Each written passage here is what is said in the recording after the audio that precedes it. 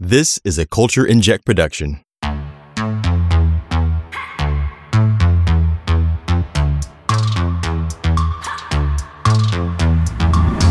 Welcome back to Part of Us, an Vogue Fancast. Before we begin, follow us on Instagram, YouTube, and Facebook at Vogue Craze, and on Twitter at Part of Us Fancast and at Vogue Craze. Stream Part of Us on Amazon Music, Audible, Apple Podcasts, Google Podcasts, YouTube, pretty much anywhere you listen to your podcasts. If you have ideas, interview requests, comments, or questions, email them to us at partofusevf@gmail.com. Like what you hear?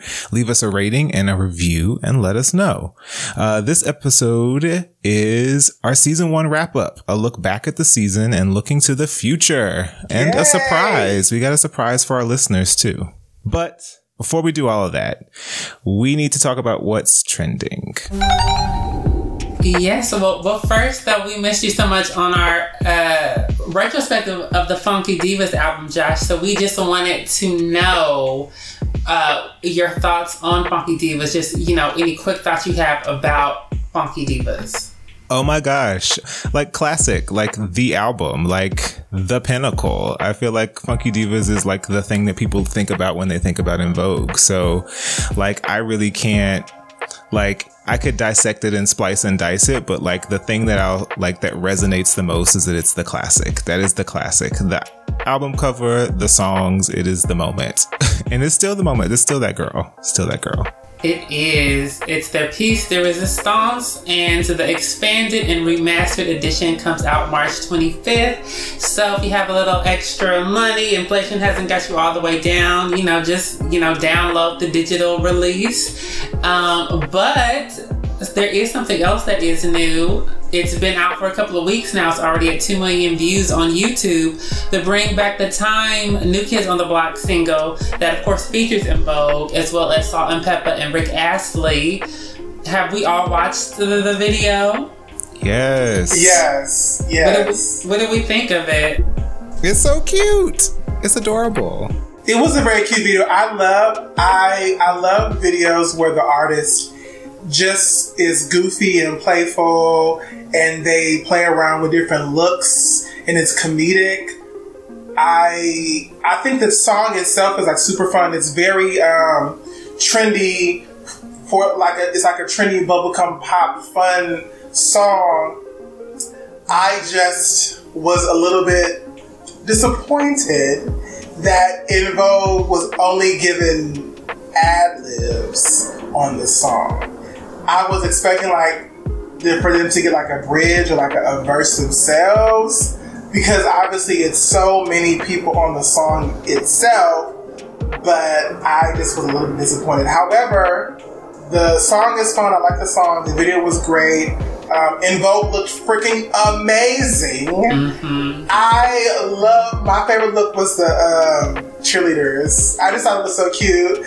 Terry with her pigtails. It was just so cute. Even watching the behind the scenes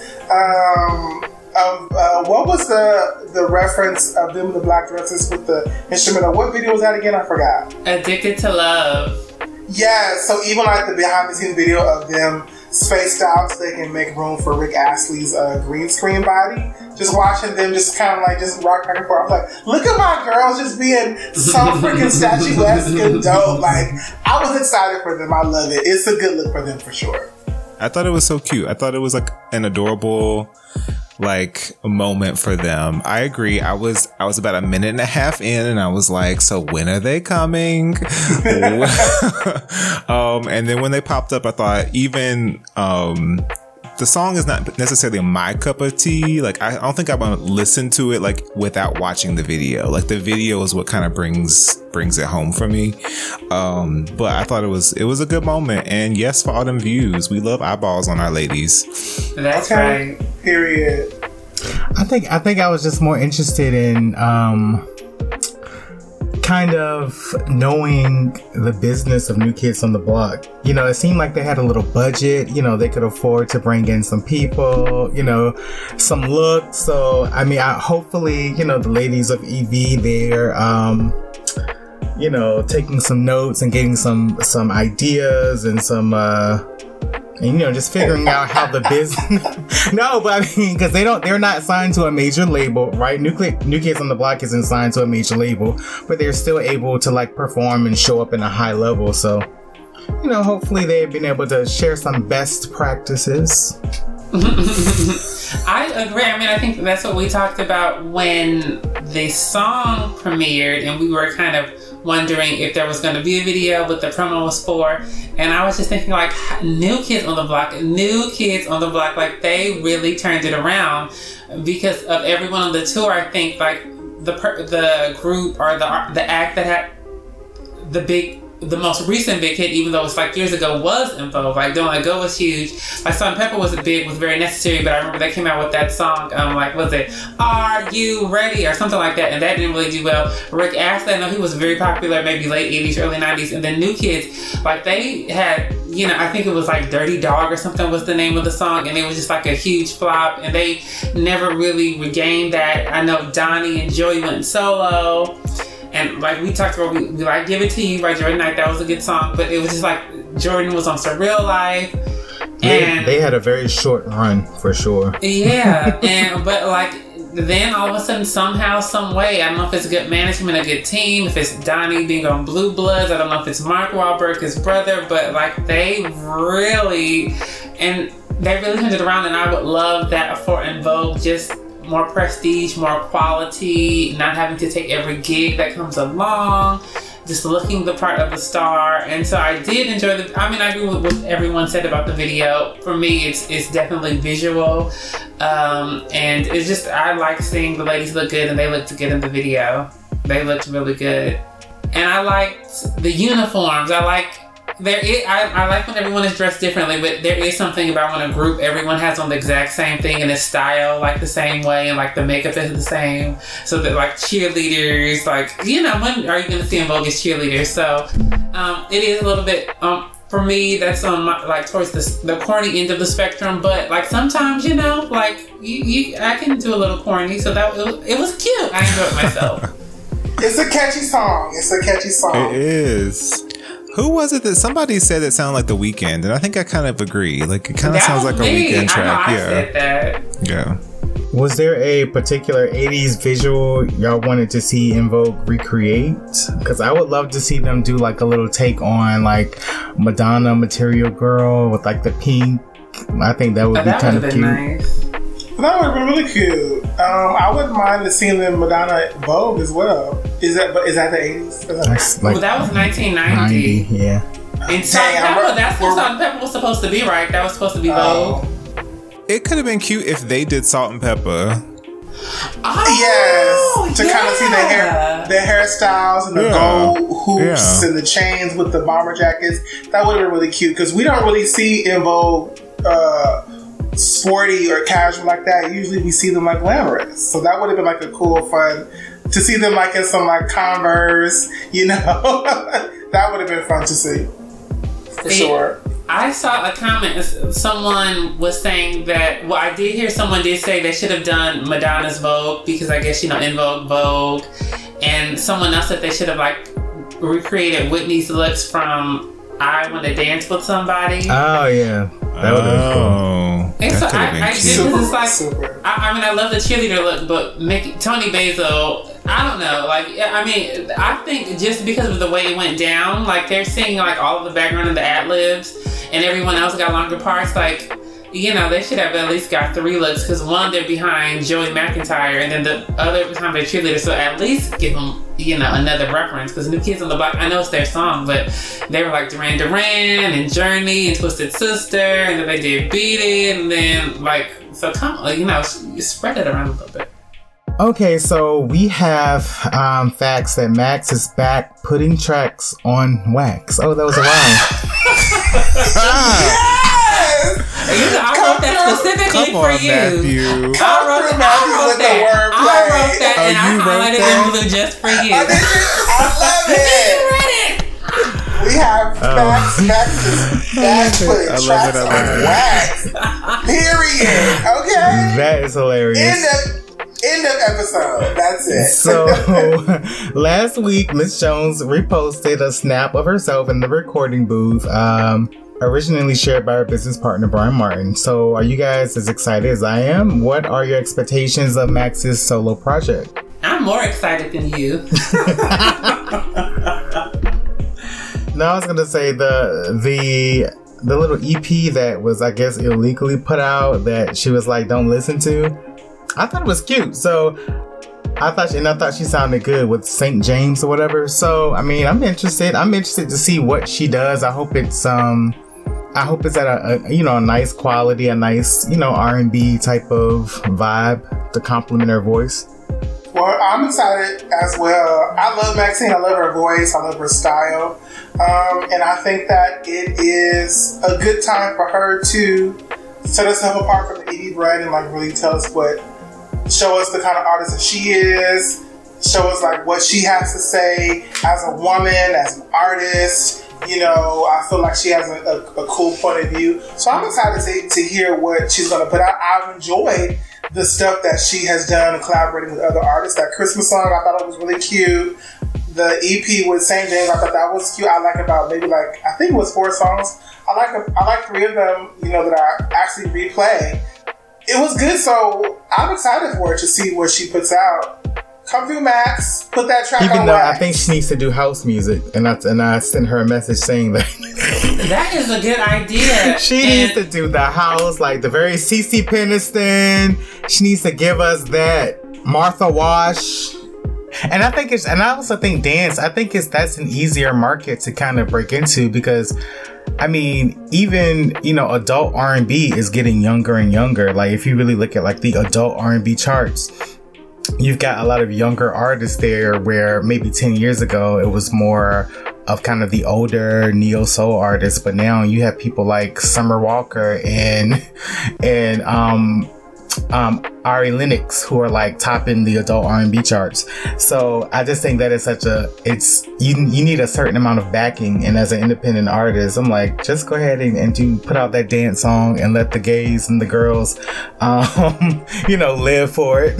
Well, real talk though, like I feel like there's no more loyal fan base than like house music folks, like because it's not really about the visual. It's not really about all the other politic of music. They just want to dance and they just want a strong vocal to go with it. And so, like, what's the song? CeCe Peniston did that song with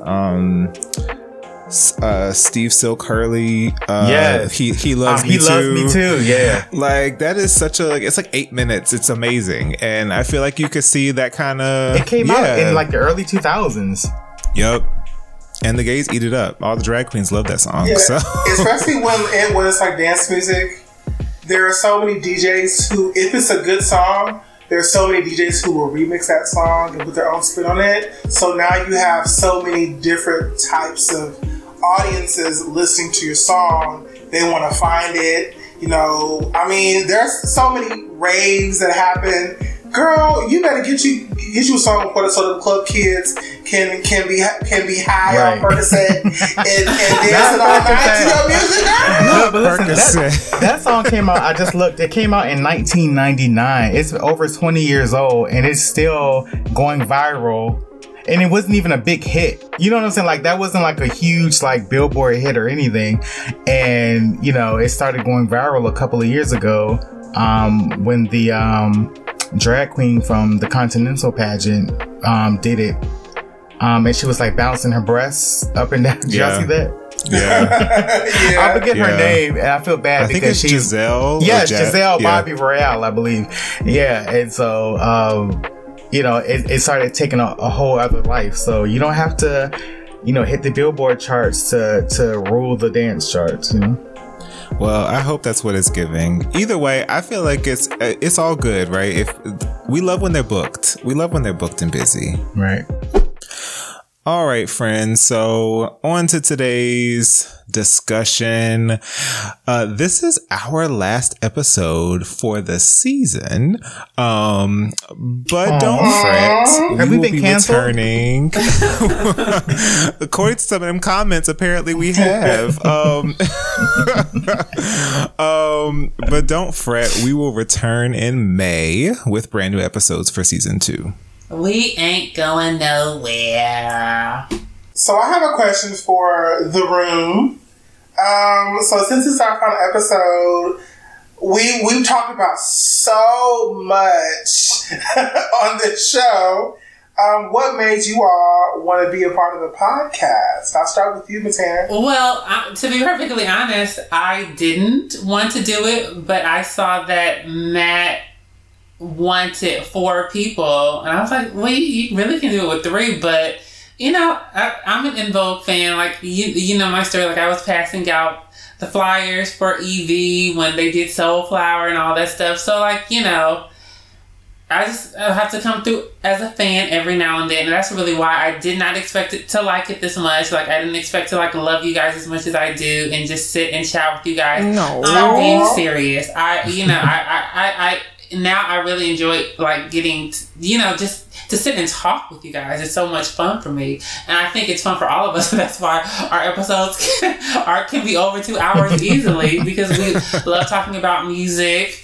I mean, and outside of In Vogue, I feel like we have similar tastes to a certain degree and similar life experiences probably. So that's why I'll be on season 2. Season 1, though, like, it was just like, okay, you need 4 people, I'll be the 4th. And that's what it was.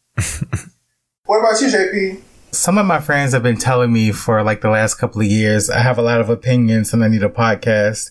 And so I was like, well, I don't know how to start a podcast. I don't know, like, whatever. So when I saw this opportunity, I thought, well, this will be a good time to kind of, get my feet wet. I love In Vogue. I've loved them for a long time, and I love music in general. So I thought, we'll see how it goes. I love girl groups, and I love talking about girl groups, and more than that, I love In Vogue, but I've never had like people to talk about it with. Yes. Like, I've always loved it like on my own, in my own little corner, in my own little chair. But like, I have never had like a crew to like talk about the things I know I'm thinking that other people see, other than like on the internet, right? Like, you see that in the group, for instance, and like in comments, you'll see people affirm your like what you thought you saw or what you heard or whatever.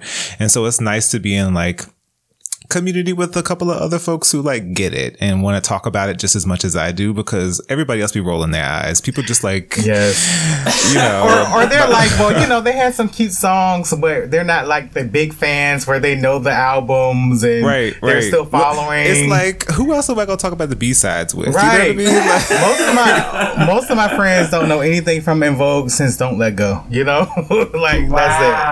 Yeah, that's the truth, though. Yeah.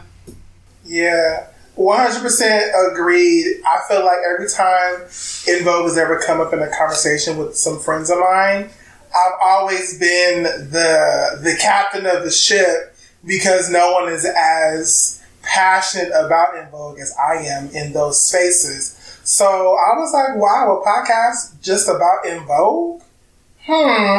Let me see. But it is just amazing how we have managed to talk about In Vogue for 10 episodes, and there's going to be a season 2, because there's still so much more to talk about when you have super fans like us, and of course super fans who listen, thankfully, that want to hear us talk about what we talk about. And yes, it's always cool to just be around, super fans. I feel like everybody feels like they have like a quirky, weird obsession with something, but then when you like talk to other people, you're like, oh no, it's not that quirky, because there are other people who feel the same way I do, and now we can create a community of quirkiness, so that's why I wanted to be a part of the podcast. I love that I came. I do enjoy every time that we get to record and talk about it. Yes. So did you guys have any expectations when you first joined? I truly did not expect that anyone would, want to listen to something that can be as long as it can be, because we really go deep into depth. So whenever, we get like having listener letters, like, who actually listened and, want to comment, like, I did not expect that. My expectation was just going to be, this might go for a couple of, episodes, then, somebody's going to get bored, and that'll be that. But I did not think it would, we'd be having a second season. I feel like, somebody whose show got picked up. Yeah. Yeah. My only expectation was hoping that we all had good camaraderie. Oh, that is true. Because it's nothing worse than like watching a panel with like hosts and there's no chemistry. They don't vibe well. And then sometimes they just don't enjoy being there with each other. So my hope was that I hope we all get along. I hope that we all, build a rapport, because that translates into the podcast. Viewers can feel like, oh my God, it's like I'm talking to my friends. So that was one of my expectations, and it was fulfilled. Destiny fulfilled. Same. Y'all said it all. I feel like I really was like, first of all, ain't nobody about to listen to us talk for 2 hours. But yeah, folks keep doing it. Like, and that, I mean, I can see the numbers just off of YouTube, and that's like plenty. And then you think about all the other platforms that folks might be listening on. And I was like, okay, there's folks who like want to talk about these things too, which was nice. But I was like, I don't know how this is going to go. But what's interesting though is like, because for me, I wasn't sure, like I didn't know you guys. And so I thought, well, as someone who's been a part of the EV fandom, the online fandom for years, going back to the Yahoo groups, I know that all fans are not created equal. And, there are, some interesting folks in the mix. And so I'm like, I don't know what this mix is going to be. You know what I mean? Because there are some fans who are like, if you have any type of negative critique or anything, if you say anything other than they're awesome, then you're a hater, and it turns into something negative. And sometimes a critique is just room for improvement. And I think everyone here is we're open to each other's ideas, even if we don't all agree, but we can just have the discussion. It's a safe space. Right. Exactly. It's a safe space. We can agree to disagree. Right. About Dawn. No, I'm just kidding. But speaking of... or the Born to Sing album cover. Right. Just... And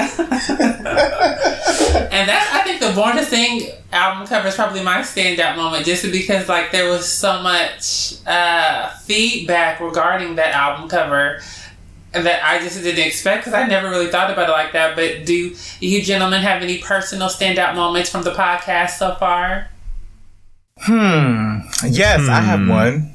One of the is it on the Funky Divas episode, the fan letter where the letter that she was talking about everyone's to blame for the demise of In Vogue, and I think we talked about that for quite some time. Was that the Funky Divas one? It was the Funky Divas episode. Josh wasn't here. Was it that? Was it episode? DT's letter when he was going in on Terry? Yes. Oh no, you were here, Josh. Oh, yes, yeah. He went in on Terry. And we were referencing that Terry did a podcast interview, and and Matan had receipts. We had a dissertation. I love all the girls. Doesn't sound like it. I love all their talents. I think each brought huge value to the group, but I think Dawn's perspective has been very misunderstood, and many key facts have gone undiscussed, including all the drama behind Terry and her actions after Funky Divas and leading into her solo project. Thanks again. Keep up the good work. Well, thank you, DT. for the very thorough email and the receipts. We love a good receipt. And now, were they receipts, though, or were they your opinion, DT? Because let me jump in and just say, and I don't know why people do not get about this, okay, so Terry had a solo deal. Dawn also had a solo deal with Elektra, so I don't know how Terry turned her back on the group. The issue with Dawn that makes it different, which I don't know why people don't get this, is she somehow negotiated to have Elektra release her solo rights, and then signed a deal with Aftermath. And then I think we're forgetting one thing, though. Oh, what am I forgetting? When it comes to renegotiations, in order to renegotiate, you have to have leverage, right? Mm-hmm. So if I'm going to my boss and I'm saying I need more money, well, why should I pay you more money? You should pay me more money because I have these offers on the table and they're willing to pay me this much, and this much. This is what I'm worth. This is my leverage. And a lot of times, and I've heard of different artists who have been able to get bought out of their deals by another label. So if this person is willing to pay my old label to pay whatever I owe on my contract or whatever, then that's how you avoid a lawsuit. You know what I'm saying? Like, if we don't have everyone unified to say, this company wants to give us X amount of dollars. So Elektra, what are you bringing to the table? Because we've got offers over here. Well, it's interesting. I do like the perspective that you brought because I didn't think of it that way because that's not the way it was presented. The way Don tells the story is like they were really trying to sign with LaFace. So, okay, I do get the idea of leverage. That makes more sense than the way that she told it. Baby, we went in. It was so funny. That was funny for me. Yeah. I guess all of my standout moments are, I guess it's more like a reference of moments where when we're just in conversation and then we can like laugh about how we implement moments into that conversation. For example, like, you know, we do make jokes about how Dawn blocked JP. I think it's so funny, like when we can find ways to like move that in there really quickly. Just because it kind of like it goes back to like acknowledging the rapport that we built, just being like super fans together or whatever. So those are always my standout moments because they're the most authentic and they're the most funny.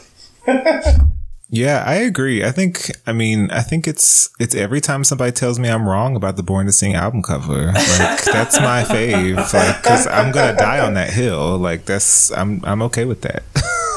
Josh, you had the most listener letters addressed you because of that one directly. Comment. I don't understand, and I hope they keep coming in season 2 because I'll still be here to say it. It's so fun.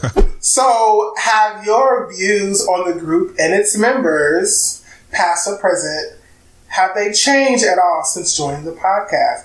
I will say that this podcast has allowed me room to be a little bit more gracious with In Vogue right now.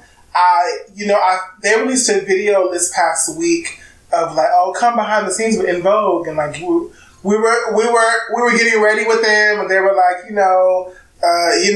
we do our makeup, just like kind of like getting ready with In Vogue. It was cool to watch just because of like we don't really see behind the scenes footage of In Vogue like in this era. So it was fun, but it's also kind of like, okay, let me be more gracious because it's like they don't have the budget that we want them to have. You know, they don't have the budget for like a whole team. So although I can still say that I want this for them, I can still be gracious and say, okay, well, it is what it is. So, I guess that's kind of like what I've learned, I guess. But like I said, I can be gracious just to know that, okay, they don't have the budget for all this glam like they used to, and this is what they can do. And it's kind of like, yeah, and we want all of our money to go to our bank accounts. I don't want to have to spend $1,000, $2,000, $5,000 on a glam team and then have to pay for them and their travel, because then I put some money out of my pocket. Mm-hmm. So I learned to be a little bit more gracious, although my shade will not stop. I can be more gracious in that area. I love y'all In Vogue. I do. I will say I have definitely I came in with my faves, and I tend to play diplomatic most of the time, but I don't know. I feel like I've got a better appreciation of like the members that maybe I had written the narrative off for, like, so I'm not like, I think the shenanigans and the non-In Vogue Dawn drama is like always going to irritate me, but I really enjoyed the episode we did because it sort of gave more depth, and I think we were able to talk a little bit more about like the ins and outs of like Dawn's career in particular, and to give it context in a way that I think might explain why some of the things are the way they are. Because I think some people make these hot takes and, you know, we know the clickbait, we see the headline, we see the Instagram interview, and, you know, we like jump on that. But like everything is about it's like the span of a career, right? And so I just like those moments when we can talk in depth about those things give me better insight, and they make me appreciate all of the ladies more.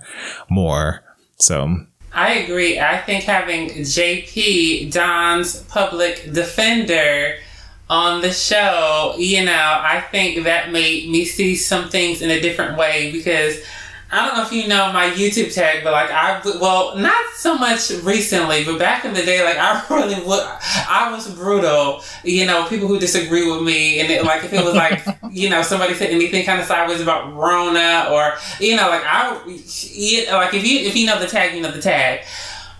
But it's kind of different, like when you're actually interacting with someone who has a different opinion and you have a respect for that person, you know who that person is, and, you know, JP gives very good reasoning, very good examples.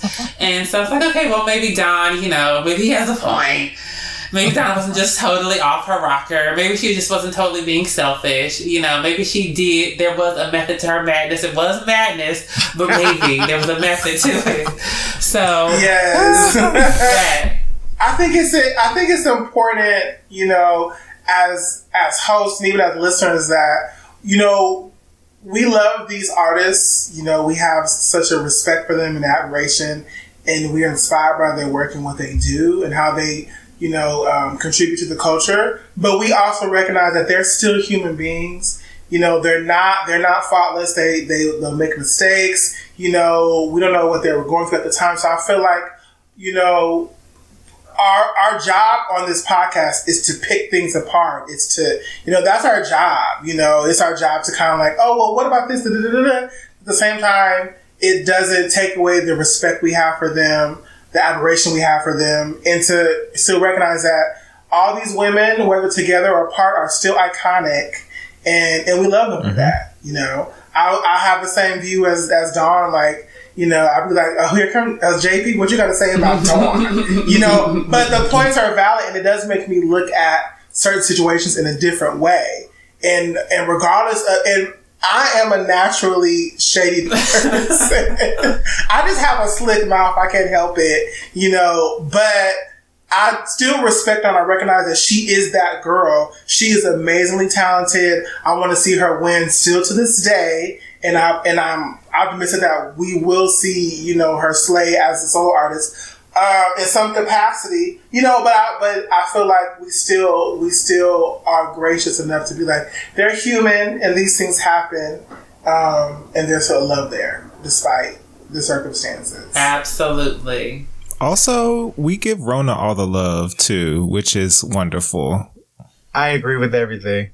The reason I think we're able to do this podcast and still have so much to talk about to have another season is because the ladies are still active currently. So we're not just talking about, remember what they did in 1992.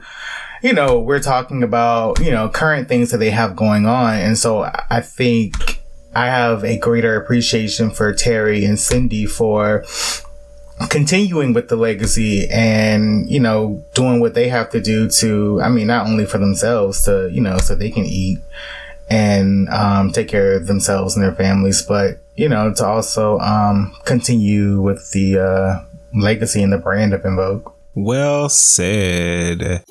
Now we have a surprise for our listeners. One of our sources close to En Vogue reached out to us about premiering a brand new remix to one of En Vogue's songs. The song, Ooh. 1,000 Times. Our source? Well, we're not at liberty to disclose who our anonymous benefactor is. Still, we'd like to thank them for thinking of us and allowing us to premiere this track on our podcast. Thank you, thank you, thank you. So without further ado, we give you the world premiere of the remix to 1,000 Times.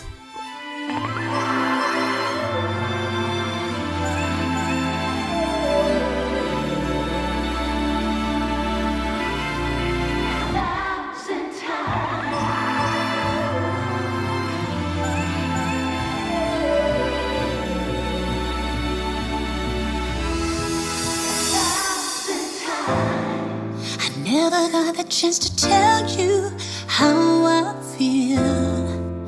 Things been changing frequently. I'm sorry if you think I tried to mislead you. Couldn't be further from the truth. Yeah. Whoa, if you love me like you say you do, you better believe that I could forgive you for the things you do 1,000 times.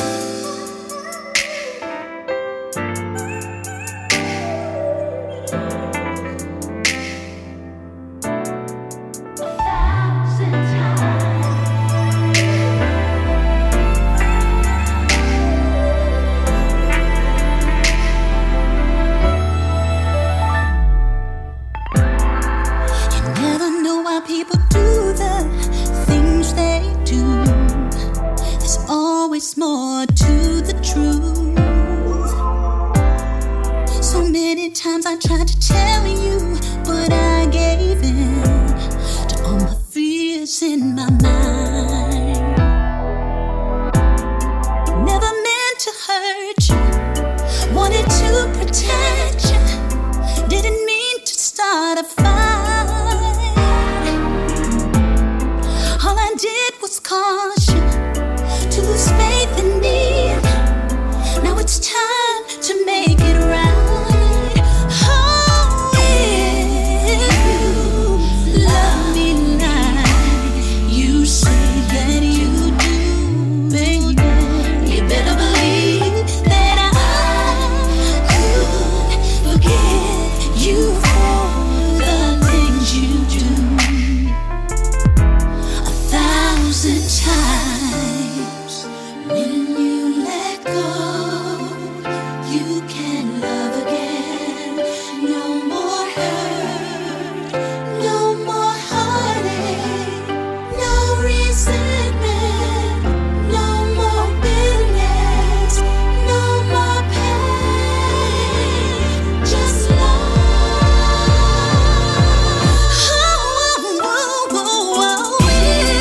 If you love me like you say you do,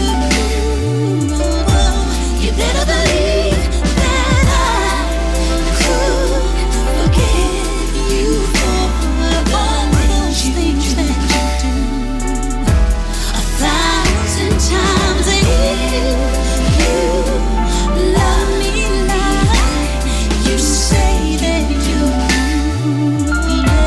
you better believe that I could forgive you for all those things that you do 1,000 times. If you love me like you say that you do, you better believe that I could forgive you for those things you do, yeah, 1,000 times.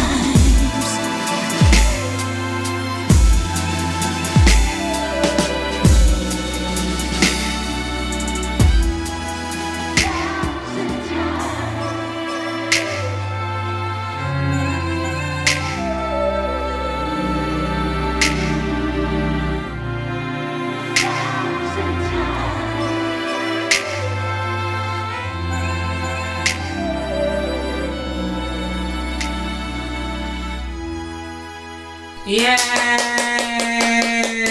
Come through, remix. Come through, benefactor. Yes, come a through. wealthy Come through, benefactor bankrolling the whole project. We also the Big Papa.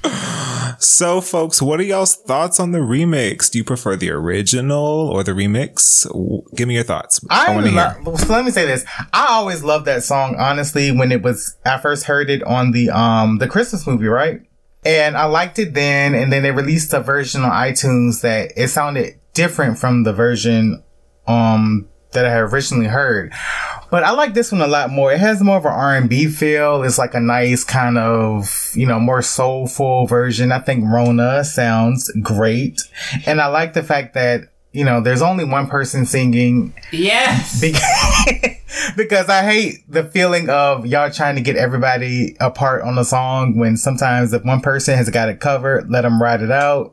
Let them handle that. And Rona does a great job on it. I enjoy it. I like the remix a lot better than the original. I actually love the remix because I feel like the music translates well to like a live performance. It sounds full. Like if you put like a live band on it, I feel like it'll knock on a different level. And I love In Vogue Christmas. Like I watched that movie this past Christmas. I think it's so cute. But no, I'm a fan of the remix for sure. Even though I wasn't looking forward to remixes. But I do love a good remix. I'm not even gonna lie. So wait, I just want to know, like, what is this remix for? Is it going to be a part of another project? Is it a standalone situation? That's what I want to know. We shall see. Questions that need answers. And so, Benefactor, we need some more info. I also really like the remix. I thought it was like, I think Champ, you just said, and I think we had mentioned this before, it sounds fuller. There are two different listening experiences, because I think the original is like interesting in a different kind of way. It's like kind of got that sparing, like kind of instrumentation thing. It's like, I don't know, it's a different kind of listen. This feels more like a little bit more radio friendly. It's got more of a vibey kind of sound to it. Like it feels like it feels much more like nowish to me. So like I kind of like both, but I think that the remix is just a fuller, more like rich kind of sound. Right. One thing that I can say though, there is like a little baby crying in the background or something in the remix. I could do without. I mean, it's a little off-putting in the beginning for me. You know what I'm talking about? Do you know what I'm talking about? It's like a sound. It's a sound that's a bit, it throws me off a little bit in the beginning before they get into it. Like, you know what I'm saying? Like on the Aaliyah song. That's what it reminds me of. It reminds me. That's what it sounds like. I mean, it's also, there's a baby on Rocket too. Mm-hmm. Yes, there is. There is. It's a motif. It's a baby giggling in the background. Well, it's kind of cool. Like, I mean, we love when these kinds of things land on our plates, right? Like, this is like sure. Being able to premiere something on here, and season 1 of a podcast run by fans is kind of dope, So the track will be available on all streaming platforms. So stay tuned for that. And thank you again to our glorious benefactor. Yes. So our plans for the future. This is the final episode for season 1. And season 2 is coming very soon. What are some things you guys want to see as far as interviews goes? Hopefully we'll get some In Vogue members, some In Vogue creatives that work with the group to come on here. What are some questions you would love to ask In Vogue or Frank Gatson or, Foster McGowan? Oh my God, just the questions will be endless. I could just ask them about the most mundane things, like just to get into the minutia of everything. Like, right. I would ask Frank Gatson about the whatever choreography in particular. That's probably my favorite piece he did. And I heard, or maybe it was him who said that Lorianne Gibson Boomcat was, I guess, maybe the assistant choreographer or something. Like, do you have the full choreography? I could ask probably 1,000 questions about that video, the whatever video, just alone. Yes. And so anyone who was involved in that video in any way, like I would have 1,000 questions for that person, whether it be a member of the group, whether it be Troy Jensen if he did the makeup, Matthew Ralston, Frank Gatson, The Grip, whoever did the craft services table, because it's just, I love that video. And at first when I was little and it was out, and I know a lot of people didn't like it. It was off-putting for like the R&B audience, for the BET audience. And now I just love it. And it's like I have to stop myself from watching it so I can appreciate it. Like when I do watch it and just watch it back to back to back to just look for things and look at the, the way the outfits fit on their bodies and the way they're moving. So it will be like My questions would just be very, very, very specific. So, but that's the thing when fans ask questions. Like, I hate when I watch an interview from an artist that I've been knowing for years and they always get asked the same questions. I feel like as fans, we have very detailed things we want to know. Like, back in 1996, you had said, you know, and you know, and you looked at her funny, and I wanted to know, like, what were you thinking in that moment? Like, we have very specific questions that we want the details on. Like, for me, I personally would love to interview Maxine. I feel like she is the one member of En Vogue who has not spoken as much. And I just have some, you know, the questions that we've talked about it throughout the season, but a lot about her aesthetic and being very groundbreaking and her approach with her natural hair, her body type and those things. Also, I want to know about her voice and kind of how she feels, like what does she feel she brings to the table and all of those stuff. Like she's like the number one person I really, really, really would like to talk to. I would love to talk to Foster McGilroy, just like, why a girl group? Like, what inspired you guys to start En Vogue, you know? And I want to know, I just feel like I don't know much about them outside of, you know, us, outside of, you know, them being the masterminds behind En Vogue. Like, what were you guys doing beforehand? Like, you know, what was your goals and what was your plans in the industry? Like, was this always the plan to do this? Like, I just kind of want to get to know them more. What are they doing now? You know, but mainly by the like what was the inspiration behind, you know, creating this girl group? You know, and why you go from 3 to 4? You know, what was it like? Specifically, I'm like, what were y'all's notes to each other when the girls were auditioning? Like, what was it about Dawn? Why was Terry's audition so amazing that you had to make the group a foursome and not a threesome? Like, you know, like, I don't know those things. I would love to hear. I would also want to ask them, like, what would they have done different? Like, hindsight is 20/20, right? So what would you have done differently in terms of anything, like a song? Because I hear a lot of producers, like I've listened to a couple of Jimmy Jam, Terry Lewis interviews and podcast interviews, and they talk about how they don't like listening to certain songs because they always feel like, oh, I would have changed that, or I would have done this, I would have added this. So I wonder, like, what are some of those things they would have maybe done differently from a production standpoint, a songwriting standpoint, or, you know, anything.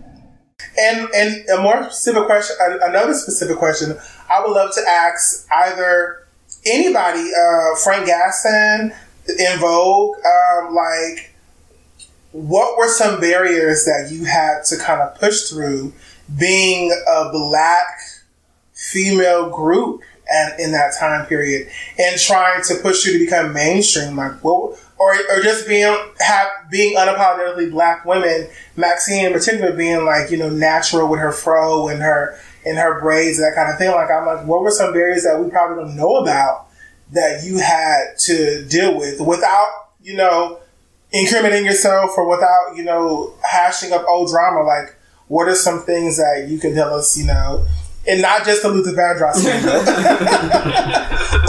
or maybe. I want to know so much. And also more exclusives with things like the 1,000 Times remix. Give us some more exclusives. What are you guys doing? I agree. And I really, really, really, like, the number one question is what happened to Max's face on the Masterpiece Theater album? Like, questions that need answers. Like, you could put that on my tombstone because I wonder, where did it all go wrong? And I feel like we could candidly talk about that I feel like that's something that at this point, like, folks have to have a sense of humor about, I would imagine. And so, like, I just want I want it from Max herself. Yes, like, how girl, pissed were you when you saw that? Because I'm pissed for you. And, I would never forget going into the music store, because we had those back in the day, the music stores, and seeing that CD and going, who the hell is this? Where's Maxine? I was like, who is this lady? Because that's not Maxine. So we definitely need to talk to Maxine about that. I think that, like, if she has any interviews and someone does not ask about that, like, what are you doing? How could you not ask about that if you know anything about En Vogue? Because it really is a mystery. Like, to me, and it's not even so much the Masterpiece Theater cover, it is the Riddle single cover for me. It's like, okay, what was it? Because was it shit? Like, what was going? Like, how did she look that different? Like, was she busy that day and they got a stand-in? Right. Yeah, I would want to know. Of course, respectfully, she doesn't want to talk about it. Anyone, if they don't want to talk about anything, believe me, I have an arsenal of other questions I can ask you. But that is a mystery to me. Like, how do you look so much different? Like, we talked about the emancipation of Mimi where Mariah Carey, like, you can kind of see, like, okay, you know, a lot was done, but it still looks like Mariah. So, yeah, questions that need answers. Absolutely. I also really, really, like, I love when people ask questions about, like rare tracks or B-sides or favorite, like, album tracks or album cuts that weren't singles. Like, I just want to sort of, like, explore that with any and all of the members.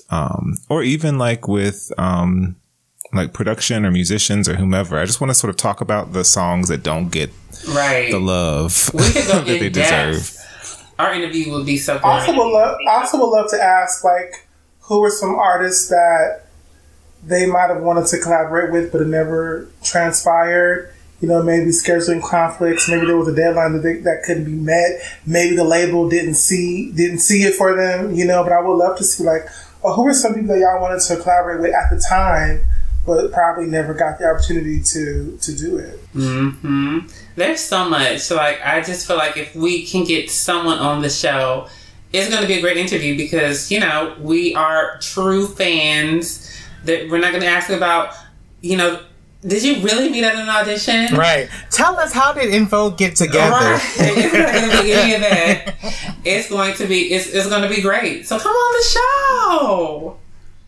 Can y'all imagine if we had the ladies on here and the first question was, so tell us, how did En Vogue get started? Or then that question they always ask, what do you think about the music industry now? Like, why don't you think there's any more groups? Like, who cares? We want to talk about En Vogue. So definitely we'll give a good interview, and we want interviews and we want exclusives.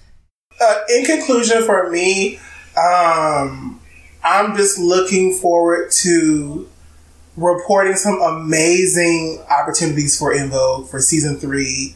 I mean, for season 2, maybe season 3, whatever have you. Like, I'm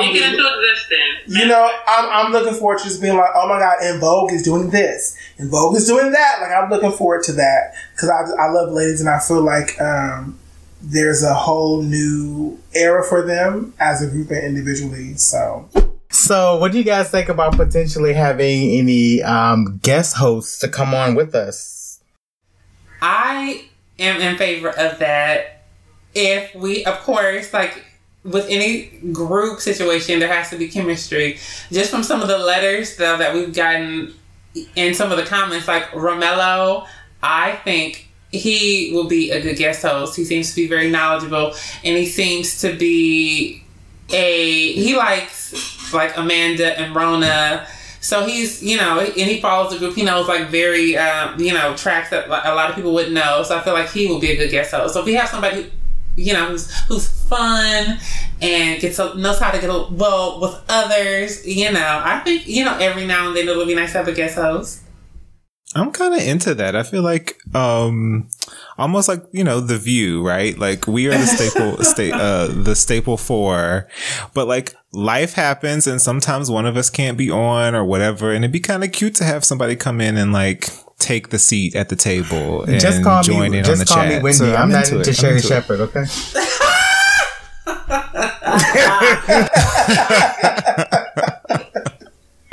How you doing? And I was gonna say, I think it would be dope if we had like a special celebrity guest host, you know? Like, you know, Mr. Frank Gatson has lots to say. He gives good talk, you know? That would be fun.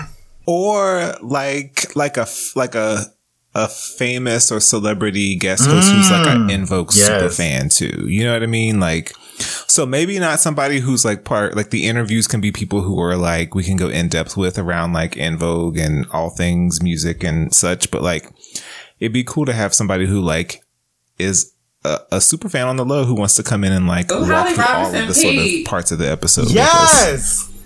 Let's try to get her on the show. Yes. I love me some Holly Robinson Peete. I do too. But can you imagine Holly Robinson Peete like actually a member of In Vogue? That would have been cute in the 90s, you know? When Dawn left and brought in Holly Robinson Peete, that would have been cute. You know, she's beautiful and she got a little, you know, she can hold a note. Champ, do you want to guest co-host? No, I think it is a cool idea to have like, you know, listeners come in to kind of contribute. That would be cool. Romello, Ricardo, and DT. I don't know about you, DT, because you was going a little too hard on Terry, but Ricardo, Romello. I even think, who was it? Justice Jackson from Iowa. You know, it'll be fun to, you know, get in a ring with them and see how they throw down. So, do we have hopes for In Vogue's future? Of course we do. Of course we do. New music. Absolutely, I want new music. Like, I will say this 1,000 times. I really want them to have a comeback. You know, maybe that's, you know, a pipe dream, but it is my dream. You know, make music that you want to promote and, you know, how you're going to promote it. So for me, absolutely. I know we all want new music, right? No one doesn't. I'm actually very optimistic for new music. I think that I continue to say that this lineup of In Vogue, they need their own catalog that people get excited to hear. Most people who know In Vogue get excited for their old catalog with the original four. But this current lineup with Cindy, Rona, and Terry, they don't have, besides Rocket, they don't have a lot of hits that are recognizable or that really, get audiences excited the way they will if Don't Let Go came on or My Lovin' came on or Free Your Mind came on. So I do want this current lineup to get, 3 more songs where it's kind of like, yes, this era, these 3, I love that song by this In Vogue. And I think that perhaps more fans would be a little more accepting of this lineup and stop saying, where's the original 4 at? They're gone, baby. They're gone. But I feel like if they have some good songs that we can bop to, more people would be accepting of this lineup In Vogue, even though it's been over 15 years. But I digress. I really would love some new music. But I also don't feel a need to rush new music. I want them to take their time and explore. I think we said this on like maybe the first episode. It was like hang out and sort of like vibe and figure out what works and what sounds good and like let it feel organic versus like we need to do this by this date, by whatever. I would love that. And then I also just like, there's Rocket. If Rocket was an indication, they got it in them to bring it back to the charts. And the same way that we see like, yes, Charlie Wilson is number 1 on the R&B charts every year for some song. And Let Us See just went independent and got her number 1, on the R&B, adult R&B charts. And like Toni Braxton. So like, it's just like, I know with the right song and with the right everything, they can make it work. I also, it's probably not going to happen, but I would just love if Max would just hop back in for a second. Just for a second. Just for like a couple shows or something. So that would make me happy, but we'll see. You know what? I look at when I think of like a possible reunion in some form or fashion, I kind of look at In Vogue as like, them just being sisters, who had a falling out, who had a disagreement, and they just kind of go their separate ways. But it's kind of like, when Christmas rolled around, when Thanksgiving come around, you come out to the dinner table and none of that stuff doesn't matter for at least the duration of dinner. You know what I mean? So I feel like, for example, I feel like there are a lot of entities and award shows or what have you that need to do like an In Vogue tribute. I think that should happen. Soul Train. Because if you can honor Ashanti, then certainly you can honor In certainly. Vogue. Soul Train honored Ashanti? Yes, this year Ashanti was the Lady of Soul, whatever. It's like she got up and did a performance of her hits, and I'm like, I mean, that's cute, but still, it's kind of like you're honoring Ashanti, and there's so many other women that you could honor before her. I mean, and that you still can honor today, you know, because plus In Vogue has so many iconic performances that happen on Soul Train that it's like, why wouldn't you bring them back to do a tribute for them? And I think there are so many like up and coming newer artists that would jump at the opportunity to tribute In Vogue. But I will say that when, I forgot where it happened, but when Destiny's Child got a tribute for them, and it was A. Marie and Rihanna, you know, and Tierra Marie. Exactly. And then the other people, like, when they did that tribute to Destiny's Child, I thought that it was so trash that LaToya and Latavia were not there. Obviously, I understand the circumstances, but at the end of the day, they were in that group since they were teenagers. And so if you're going to honor Destiny's Child's legacy, you have to honor all facets. So if there is an In Vogue tribute, I feel like all members should be present. absolutely. Regardless of who's in the lineup right now. Because it's like, why would you have a tribute and Dawn and Maxine aren't present? So I think that if there's a tribute, they all should be there, hopefully. But I guess that's my hope for the future, that one of these entities, Soul Train, whatever have you, BT, would do an In Vogue tribute, and it will be done the right way with the right performances, and that all members are present.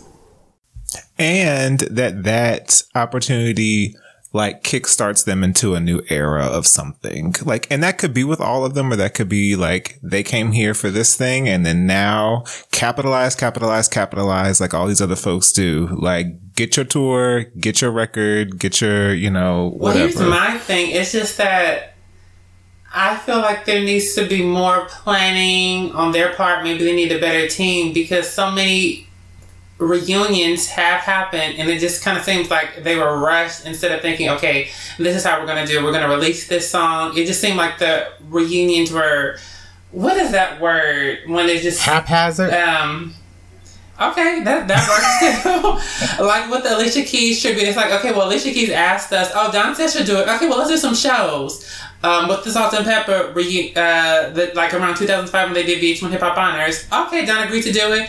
Okay, we're going to have a reunion. Let's try to do some shows. Instead of saying, okay, we need to sit down and talk. We need the business together. We want to have at least one new song with, you know, well, now it'll be 5. I know some people might not want the 5, but it is what it is. Do it that way first. And, like, not just have, oh, Sylvie Rowan invited us. Oh, Donna Maxine agreed. Okay. And then, like, no, like, let it be you who initiates the action. Don't let it be reactionary to what's happening. I think that's the only way that'll work. All the other times it hasn't, because they haven't really sat and communicated and have all the contracts. So like, Don, no, you can't leave after 3 shows. You have to do 10. Okay. And we're gonna. You got to see it through. You have an end date to this contract.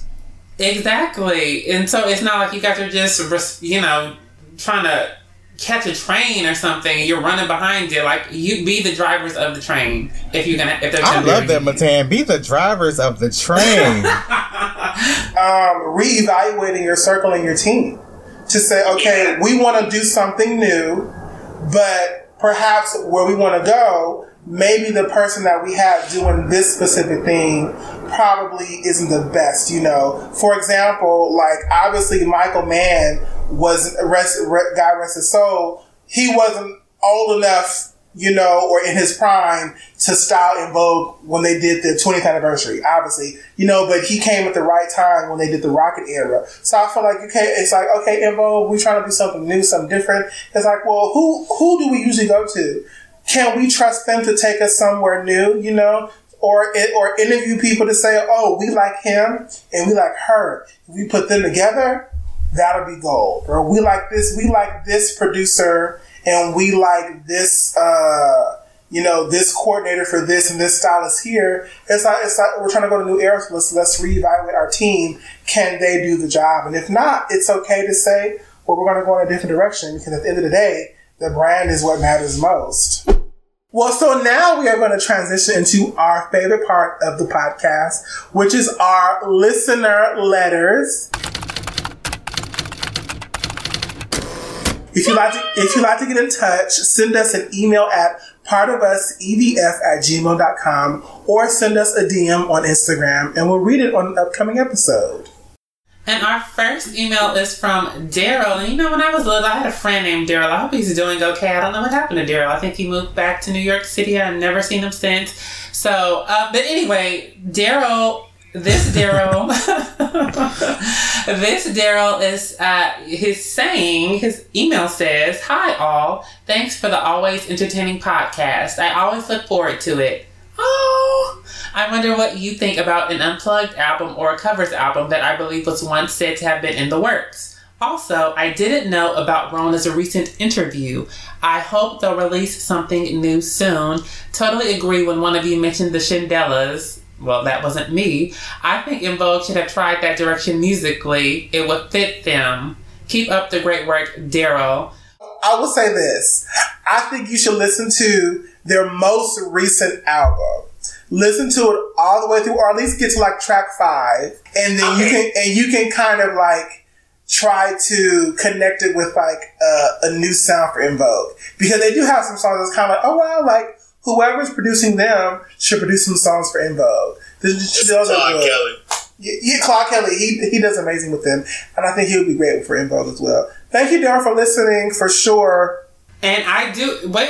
Now, Unplugged album, covers album, Unplugged, yes. But Dawn, interestingly, I was watching, because she has thousands, I'm not even trying to be funny, this is not shade, but she has a lot of Instagram live videos that are now being posted to YouTube. I'm not on Instagram, so I didn't see a lot of stuff. So when I see something, I'm like, let me just click. I'll click through. She's not giving me anything. But one thing she said that was interesting was that Sony Records wanted to give them a deal when it was the original for, I guess, probably back in like the early 2010s. But the reason she didn't like the Sony deal was because it was they wanted a covers album. So her thing was kind of like, covers album, that's like would you get, and she said this is not me saying, she was like, would you get Destiny's Child to do a covers album? But you know what, that makes sense to me a little bit, because who was it, let me double check this, but I think it was Boys to Men.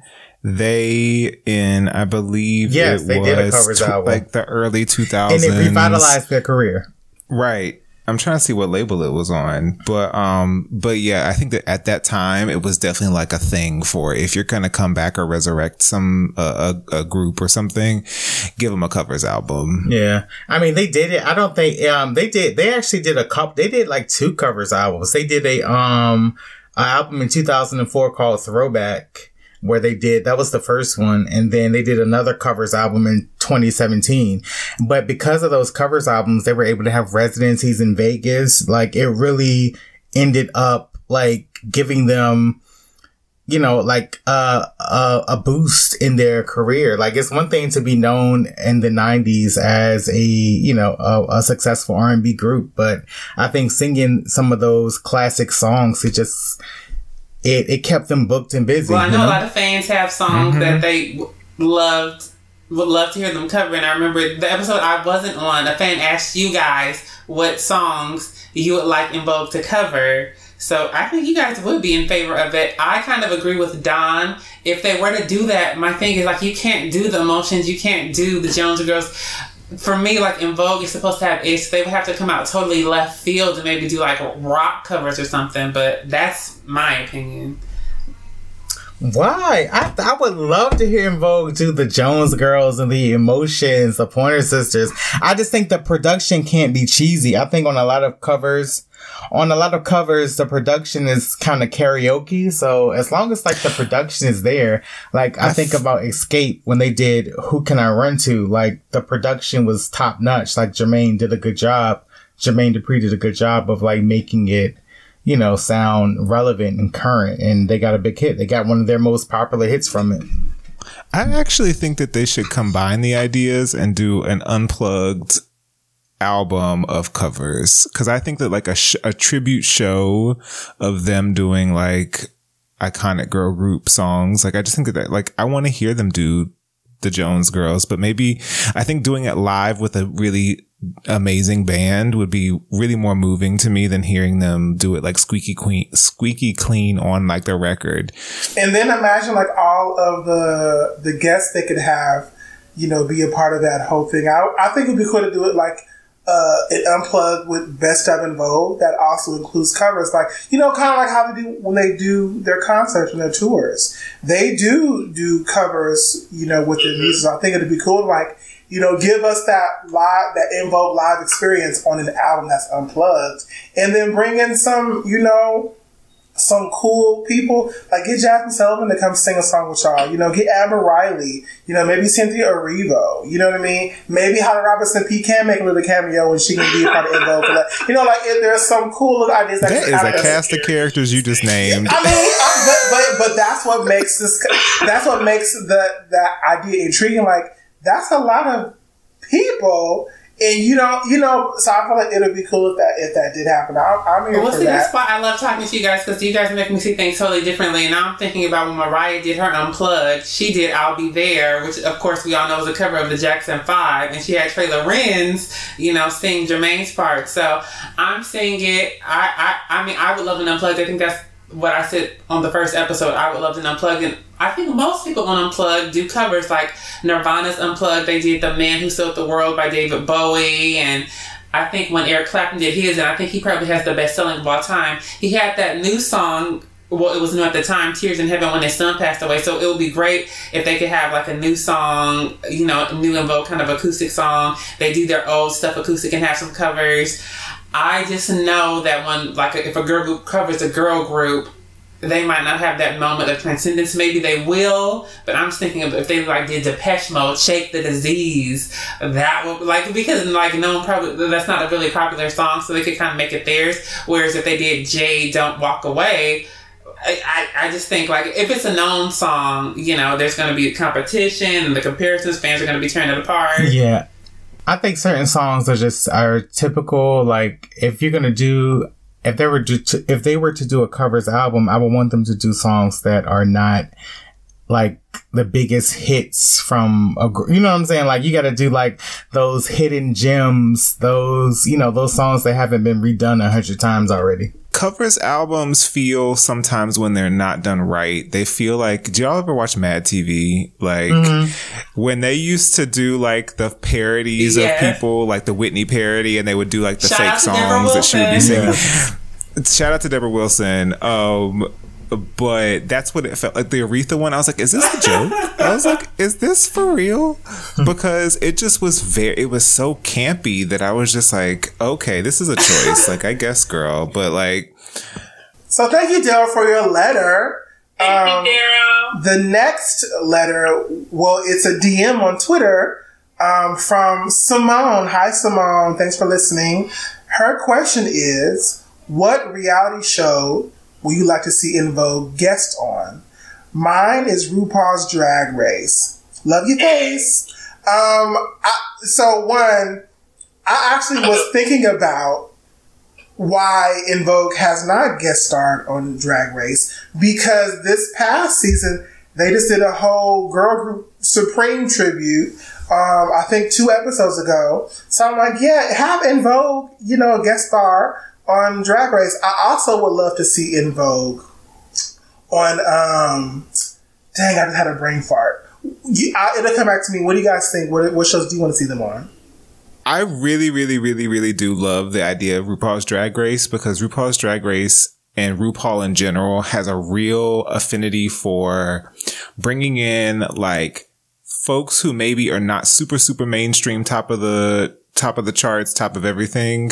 Like, I think about how RuPaul to this day will bring LaToya Jackson on and bring some of these folks who I think like there's something there to be enjoyed by the masses. And so I think RuPaul's really like that kind of like got that finger on the sort of like pop culture kind of pulse. And so I think it's a perfect thing. They do girl group challenges all the time on Drag Race. They just did one a couple episodes ago. It would make so much sense. And I can't remember if they've done a lot of, or if they've done any In Vogue songs on Drag Race, but I just think it would be they've done My Lovin' and Free Your Mind. And they did What a Man, because Trinity did the hell out of that. And so, yeah, like, it would be so cool, the same way that I think Natalie Cole got to watch, somebody do her song. Like, I just think it would be so good. For your life. This will be an everlasting. And I would love to see iconic. Them guest star on Legendary on HBO Max, the Vogue show. Oh, yeah. I love to see them on there just because it's a younger audience. I also would love to see, like, the girls maybe even individually be one of the panel judges on any of these competition shows. Like, I don't know if you guys remember when Baby Spice and Sean from Boyz II Men, they were panelists on, and Nick Carter, it was a show. Boy Band. It was, on Boy Band. And I thought that's like a cool little thing. So, but just kind of saying like how like there's so many iterations of like X Factor, America's Got Talent, like in the UK, in Russia, Germany, and Japan.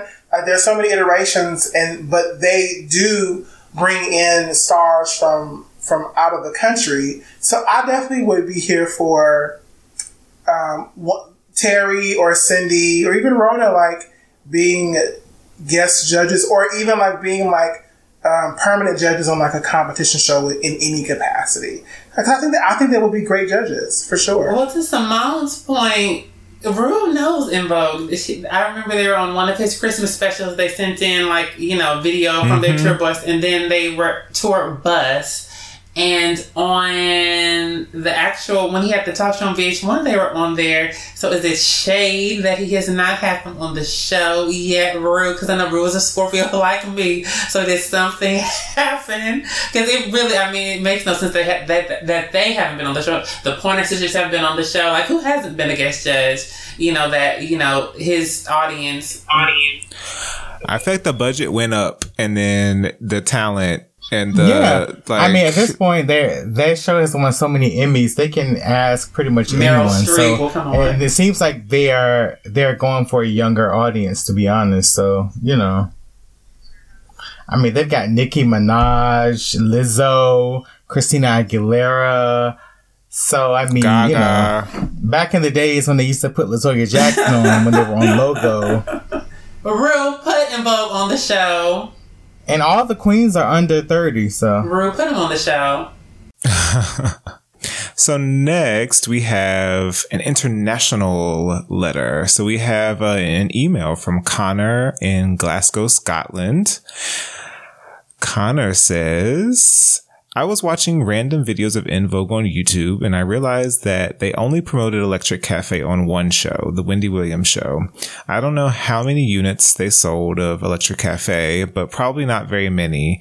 I don't mean that disparagingly.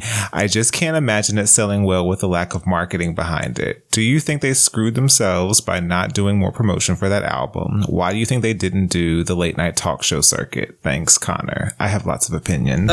Potential guest host, Connor. I like your get down. I liked how you asked that. Well, let's be very clear though, y'all. The reason that they didn't get to do more promotion is because it's not because they didn't want to.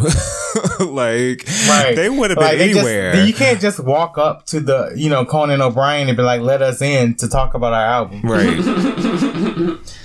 Well, my thinking is, we talked about the teams and Champ, I believe it was you who was saying, if someone can't do this, I think their publicist, you don't understand social media, you don't understand like what people want to see, like a People magazine cover shoot, like we don't, maybe some people like a People magazine cover shoot, but then the way they looked in the magazine, like I went out and bought it. So when I saw the pictures, I was like, is the photographer trying to make them look bad? Like, I was just so upset with that. And so when you are using like the old school marketing tools and the old school marketing things, like it's not going to have a reach. So going on the radio, to the state, well, I get why you go on the radio because you want WBLS to play your stuff. But a lot of the stuff that they did, like the Apple Store, none of that to me was good. And then by the time they got on Wendy Williams, to me, it looked like, they weren't prepared. It looked like, they looked all fresh faced, like for radio, but then when they got on Wendy, like it looked like the makeup, the hair, like it looked like, I just think like the marketing was all wrong. I feel like they still don't know how to use social media. I feel like they could do their own reaction videos that would get more views than the stuff that they post. I feel like they could, outreach a little bit more. They could have throwbacks. There's just so much that they can do. So specifically for that album, pushing it back a week when for all the time it was supposed to come out, I think in like March, then it comes out. You push it back a week later. You go only on one TV show. You do all this radio. You do all this print stuff that nobody reads anymore. I think it's the whole team though. Listen, at the end of the day, even with the best publicists in the world, if people are not excited about what you're doing, you're not, the booking people over at Ellen and the Tonight Show or wherever else, like, they're not going to be that excited to book you if there's no, general interest. You know what I mean? And that's how you use social media. It's free. Like, I'm telling you, like, if they, with Rocket, like, if they had harmonized it, like, did an acapella or something on their own social media and it went viral, because a lot of the time when they do those little snippets with the young girls, like, that gets, like, 47,000 views and... And also it's the consistency. Like I see like the ladies like on the In Vogue site, like they'll do certain things every now and then, but there's not a consistent effort. If you look at people like Cardi B and people like, Summer Walker and, Nicki Minaj, the girls who are really doing it on social media, it's a 24/7 job. You have to be on it. You have to be consistently posting, engaging, constantly putting stuff out there, constantly interacting with the blogs and, the people who have the pulse on the audience that you're trying to target. And they don't consistently do that enough. You know what I mean? Like putting out a video like they did regarding like, this is how we get ready for our show. Like that's nice, but y'all probably won't post anything for the next 4 weeks. So... you have to have some type of consistency with social media to gain attraction, to gain the audience. Well, I will say that I didn't even realize that they only promoted it on one show. I didn't realize that until Connor brought it up. So that is horrible, first of all. Horrible to do when you're promoting an entire album that we've been waiting, 14 years to get? That's horrible choice. And go ahead, Josh. Go ahead. To the social media point, I don't think people realize that what people are doing now is they're like taking 2 or 3 days and they're just like recording content for days. Right. Mm-hmm. There's the, what piece is that? What is that? This is People. Let me turn the light off so you can see. But, like, you can't see. Oh, I remember that shoot. I remember that shoot. How can they do them like that? That's messed up. But, like, it was interesting. I was maybe, in all honesty, like, I was surprised they got as much coverage as they did. Because I think, like, E1 sometimes, like, I see artists come through E1, especially a lot of, like, there's a lot of interesting people that get signed to E1, like, and sometimes they don't get the coverage that they even got. Like, so I don't know, but I think to y'all's point, like, they're still freaking in Vogue. They should have been able to, just off of that alone, been able to like book I would have been anywhere that they would have took me on every television show that they would book me on. I just want to point out that the original 4 were booked and busy. The original 4 were on The View. They were on the Trumpet Awards. They were on Jet Magazine. Hype But there was no music, though. That's what I'm saying. Like, it has to... But I just think that... I don't think the current lineup is going to be something that is going to generate the same amount of interest. You know what I'm saying? Because I think at the end of the day, the people have to want to book you. Like, what is the draw? What is the catch? What is the wow factor? So I will say that, one, I'm curious to know what where In Vogue sees themselves in today's current industry. Like, are they just content with, popping up here and there while doing shows and that's it? But I feel like if they are interested in like a new era as this current trio, it's like, who on your team is a social media manager? Or do you even have a social media manager? Because right now, social media is the cream of the crop to build and continue a brand. One thing I will say is that Rona needs to bring her butt to LA for a week, and they need to do a social media content shoot for about 3 or 4 days. I'm talking about photo shoots, TikTok videos, Instagram videos, musical covers, etc., etc. I don't know what that budget's going to look like, but I feel like they need to get a budget to do and to for a whole week. Just do like a whole shoot for all social media content, and even have a meeting with their label, their creative team, and the social media manager to say, okay, well, where do we see ourselves on social media? Like, what brand, what category do we want to dominate on social media? You know, on TikTok has gay TikTok, you have clean talk, you have mom talk, you have black TikTok, you have, women TikTok, you got makeup TikTok. Like, you know what I mean? It's all different subgenres within TikTok. It's like, what do you want to take advantage of? Like, what do you need to do? But I feel like there's a whole market of social media that they're not utilizing and taking advantage of, especially with them being these glamazons, these trendsetters, these statuesque, iconic women in the culture. It's like, it's no reason like y'all shouldn't be posting, beauty shots and fashion shots every week. So we have a letter from Brian Wilson on YouTube in response to our album covers episode.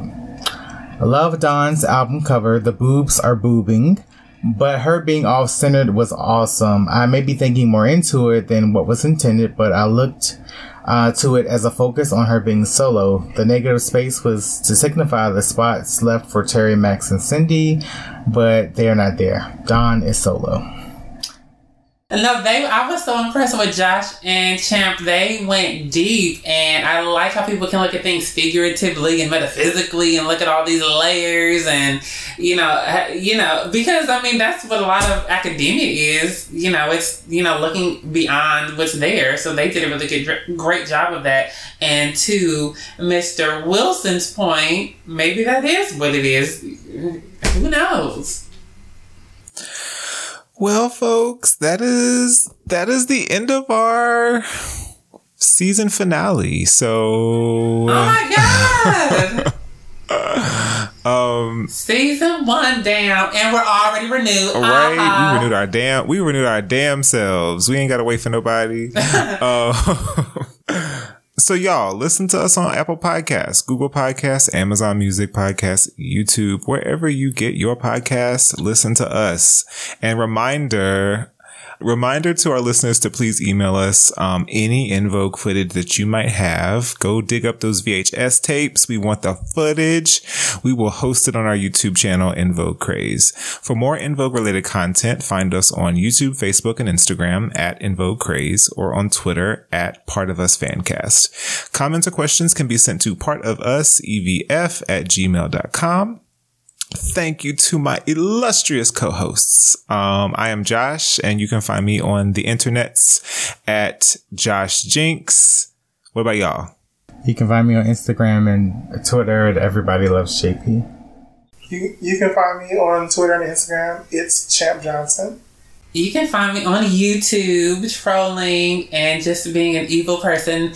I haven't posted any videos recently, but I promise you when the tour starts and I go to the show on May 27th at the Cryptocurrency Arena, I will have video footage of In Vogue, and maybe I'll have video footage of other acts too. So look for me on YouTube at Your Little Dog too. Yes. Thank you all for listening. Thanks for subscribing. Thanks for reviewing and sharing your thoughts. And thanks for sharing the podcast all around. And we will see you next season. Tell a friend. Bye. Bye.